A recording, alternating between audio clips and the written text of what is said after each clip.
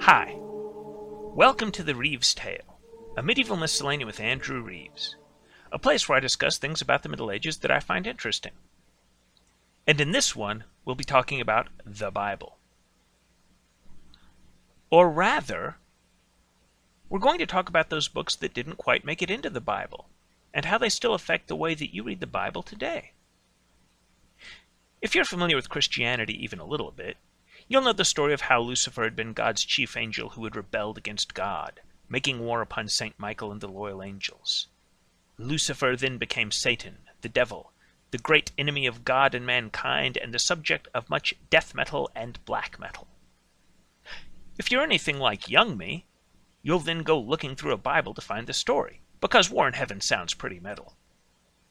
And you'll think, it's not in Genesis. You'll look around, and then maybe you'll find that you're told that Isaiah 14:12 is where it comes from. So let's actually read that. How you are fallen from heaven, O day star, son of dawn! How you are cut down to the ground, you who laid the nations low! You said in your heart, I will ascend to heaven. I will raise my throne above the stars of God. I will sit on the mount of assembly, on the heights of Zaphon. I will ascend to the tops of the clouds. I will make myself like the Most High. But you are brought down to Sheol, to the depths of the pit. Okay, there's that. We get a bit more in Revelation 12:7. And war broke out in heaven. Michael and his angels fought against the dragon. The dragon and his angels fought back, but they were defeated, and there was no longer any place for them in heaven. The great dragon was thrown down, that ancient serpent who is called the devil and Satan, the deceiver of the whole world. He was thrown down to the earth, and his angels were thrown down with him. But that's really it. The first one's a prophecy of a king's defeat that got retrofitted into the story of the fall of Satan, and then the second was written after the story was established. But where's the rest of the story? Or take hell. We read about fiery and ironic torments in the works of Dante in high school English. We hear stories of how the wicked hang on meat hooks in a place of fiery torture. But in the Bible itself, we get a few places where Jesus talks about hell, where the worm doesn't die and the fire isn't quenched. And we get one description of a rich man who is in torment. And then in Revelation there is a lake of fire where the devil is thrown at the end of time. But that's it. The Apostle Paul's letters don't even mention hell. So where are the lurid stories of ironic and gruesome torments? Well, my friends, let me tell you about what we call pseudepigraphal literature. Pseudepigraphal is Greek for falsely ascribed, and refers to books that claim to be by biblical figures, but are clearly not. If pseudepigraphal is a bit of a mouthful, let's refer to apocryphal literature. Apocryphal is Greek for hidden. By whatever term we use, this is a body of works that claim to have been written by a biblical figure, but were clearly not. And these things were kicking around all over the place. So let's talk a little bit about the Old Testament, that is, the Hebrew Bible. In the late Second Temple period of Judaism, that is, the 2nd and 1st centuries BC, the Tanakh, the Hebrew Bible, what Christians call the Old Testament, was already established. But remember what was happening in the 2nd and 1st centuries BC. Jews in the ancient Mediterranean were living cheek by jowl with Greeks and Greek speakers. The main place we see this is Egypt. The kingdom had been ruled by its last dynasty of pharaohs, the Greek-speaking Ptolemies, since 305 BC. Its capital, Alexandria, was a major intellectual center, home of the Library of Alexandria, with which you might be familiar, and which I may discuss in a future episode. This cultural situation means that Jews were taking part in the Greek-speaking culture of the larger Mediterranean. Sometime in the Ptolemaic period, the Hebrew Bible had gotten translated into Greek. We call this translation the Septuagint. You also had a lot of Jewish religious writing in Greek. Some of these writings were edifying works like the so-called Wisdom of Solomon, a work that wouldn't be out of place in comparison to, say, the Book of Proverbs. And when Christianity came along, the early church adopted some of these books.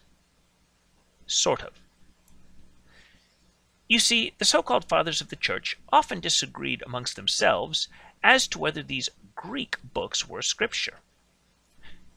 You'll remember how last episode I said that what to regard as Bible emerged following a rough consensus over the 200s and 300s AD?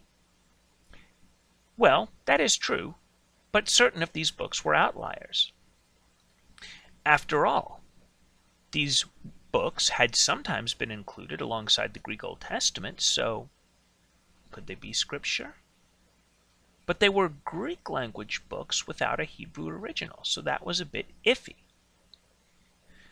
Eventually, in the 1500s, with the Protestant Reformation, Roman Catholics affirmed that these books were scripture, although they were what they call deuterocanonical, that is, secondary canon. Protestants rejected them as scripture outright, although they did regard them as a body of books that one could read for their edifying value. These books are interesting in their own right. We have the Book of Tobit, in which a young man is assaulted by the demon Asmodeus, but is assisted by the angel Raphael in defeating the demon. We have Bel and the Dragon, an edition found in the Greek text of Daniel, but not in its original Aramaic. It's the story first of Daniel uncovering fraud by the priests of Bel, and another episode in which the prophet defeats a dragon by making a recipe of cakes that cause it to burst open. Now, you might note that one thing separating this deuterocanonical literature from the rest of the canon is that we have things that are only hinted at in other scriptures that get fleshed out. The Tanakh, that is what Christians call the Old Testament, doesn't really have named demons. Even the angels don't get much in the way of names. But in the text of deuterocanonical works, we start to see named figures. But I want to talk now about a text that didn't make it into either the Roman Catholic or Protestant version of the Bible. Is this book completely unbiblical then? Well, not entirely. You see, the book I'm talking about might not have made it into the Bible as read by Roman Catholic or Protestant Christians, but it did make it into at least one Bible, that of the Ethiopian Orthodox Church. Remember, Ethiopia had been Christian since the 300s, and its church goes back 17 centuries. Ethiopia of the 300s had contact with the Mediterranean, the Red Sea, and Persia. And since the early Ethiopians were reading the same books that Christians of the Mediterranean were reading, this includes works that people weren't sure whether or not they should be in the Bible. This brings us to the Book of Enoch, or rather the first Book of Enoch. This is pseudepigraphal, since it is ascribed to a biblical figure who almost certainly did not write it. You see, in chapter 5 of Genesis, we read of Enoch, who lived 365 years, and then, quote, Enoch walked with God. Then he was no more because God took him, end quote. And that's it. In Genesis, at any rate, there was a guy named Enoch, and apparently, as later interpreters had it, he was taken bodily by God into heaven. And even that reading is a little bit of a stretch. But the authors of the Book of Enoch decided that if this Enoch was a righteous man who had walked with God in the days before the great flood, this righteous man would clearly have had revelations from God. One thing about this pseudepigraphal literature is that it's often apocalyptic. That is, it portrays itself as a revelation from God to its author.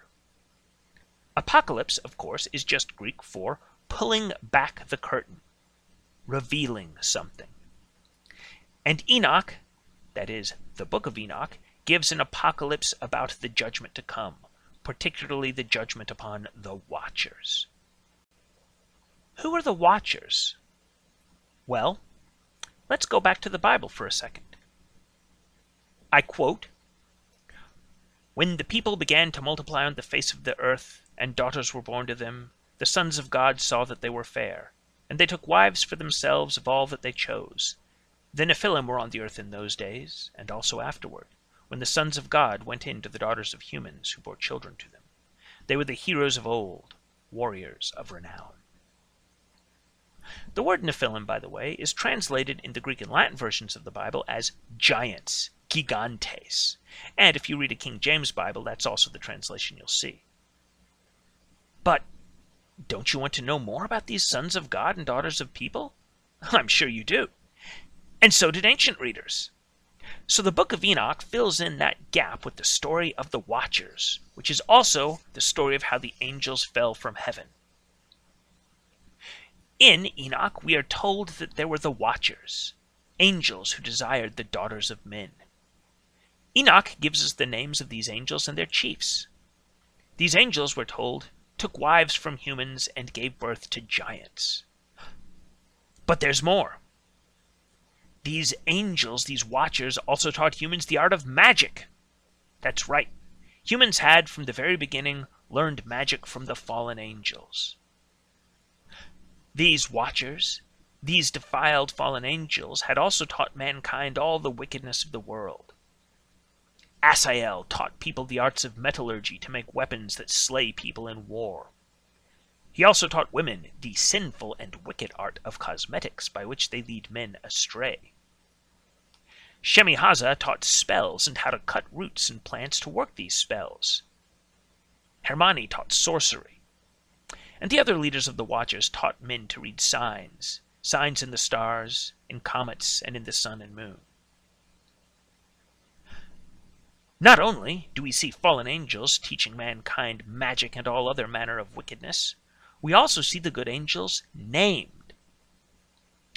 Michael and Raphael had already been named in the books of Daniel and Tobit, respectively. Now we get names for Gabriel and Uriel, along with the other three who together would make up the archangels. These archangels then imprison the Watchers, casting them into a flaming abyss, while the giants are bound up in the valleys of the earth, until they shall be led into the fiery abyss at the end of all things. This, my friends, this is the metal content that you may have looked for in your English Bible and not found. You've got sorcery, giants making war with angels, and more besides. Enoch has further visions in the book, where he travels to the place of the punishment to the wicked, and then travels to the heavens. And these visions that Enoch brings back, well, these visions set the tone for much later apocalyptic literature. And this brings us to the apocryphal literature of the New Testament. I mentioned last episode that fairly early on in the Church's history, you'd seen a rough consensus as to what writings made up additions to the scriptures of the Hebrew Bible. You had the Gospels, you had the letters of Paul, and then you had other letters bundled on at the end. Certain of these letters, particularly those ascribed to Peter and James, are thought by many biblical scholars to be pseudepigraphal themselves, although theologically conservative Christians dispute those claims. But that's not what we're talking about here. We're not even going to talk about works like the Shepherd of Hermas, works that are edifying in their own right, and that were debated before eventually churchmen decided that they didn't quite belong in the Bible. No. We're going to be talking about what can only be described as biblical fan fiction. Devout Christians read the Bible. But if you've read the Bible, you'll notice that there's not a lot about the childhood of Jesus. There's an episode in Luke where the boy Jesus astounds elders at the temple, and that's it.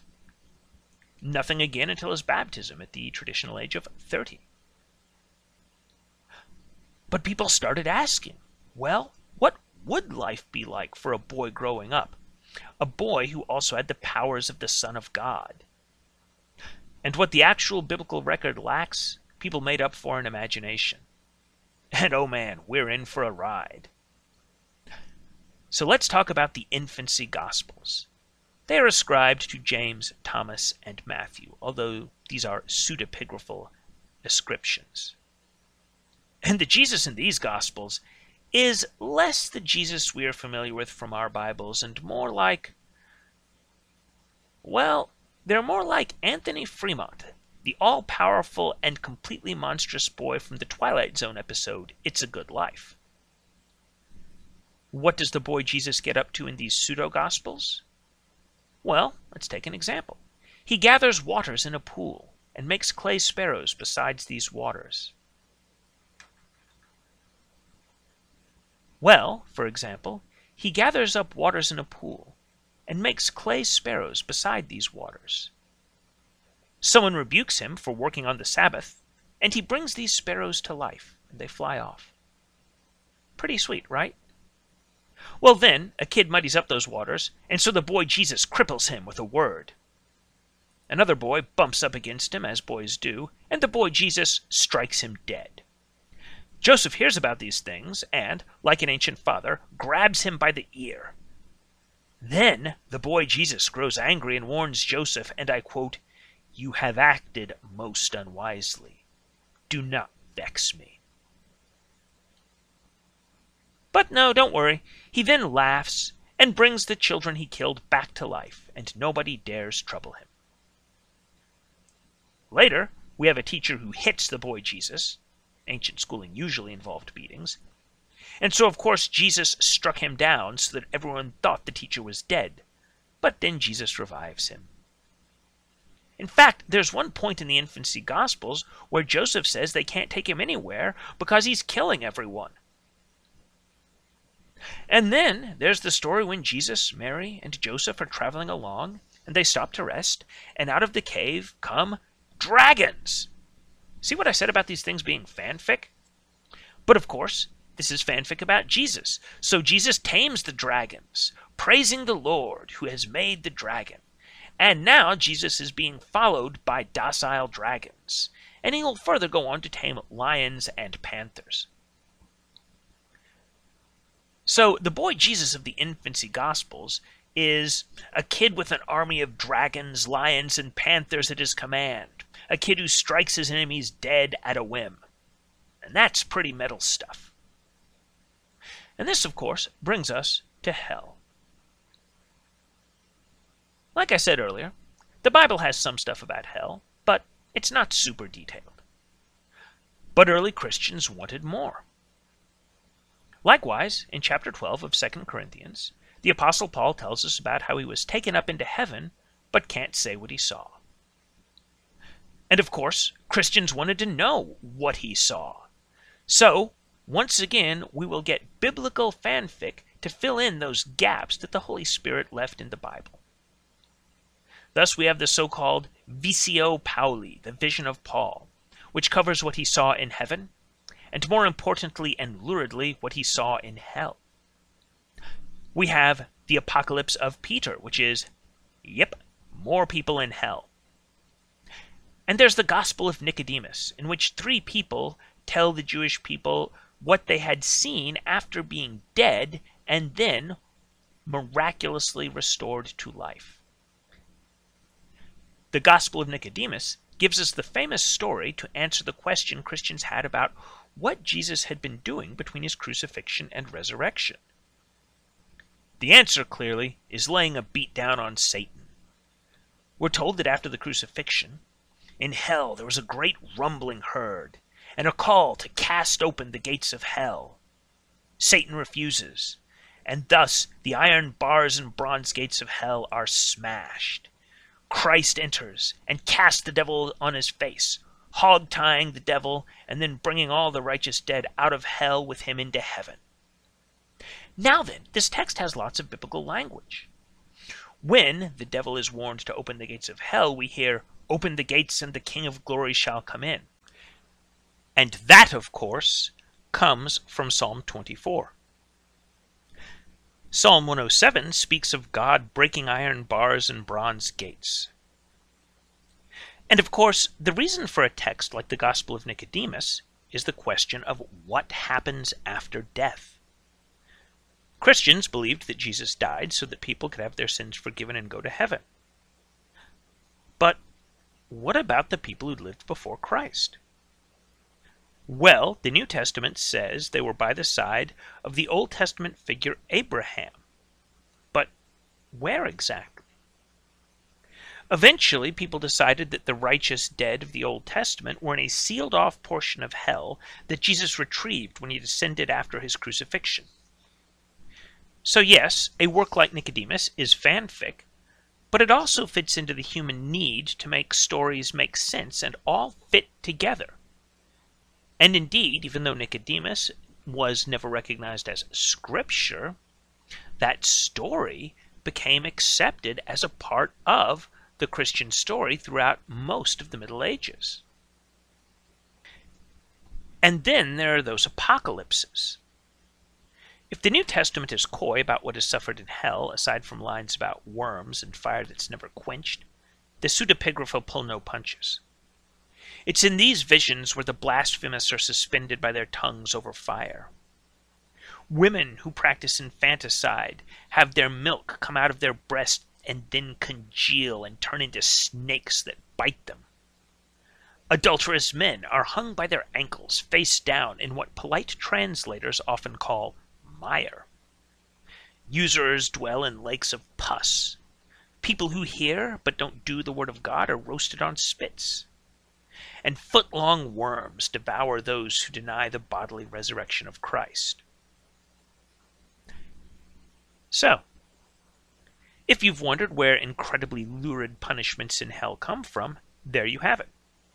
It's from pseudepigrapha literature. If you've ever wondered where the elaborate accounts of the fall of the angels come from, it's from pseudepigrapha literature as well. Same for Christ's descent into hell and retrieval of the righteous dead. And what's funny is that none of this made it into the Bible, apart from Enoch among the Ethiopians.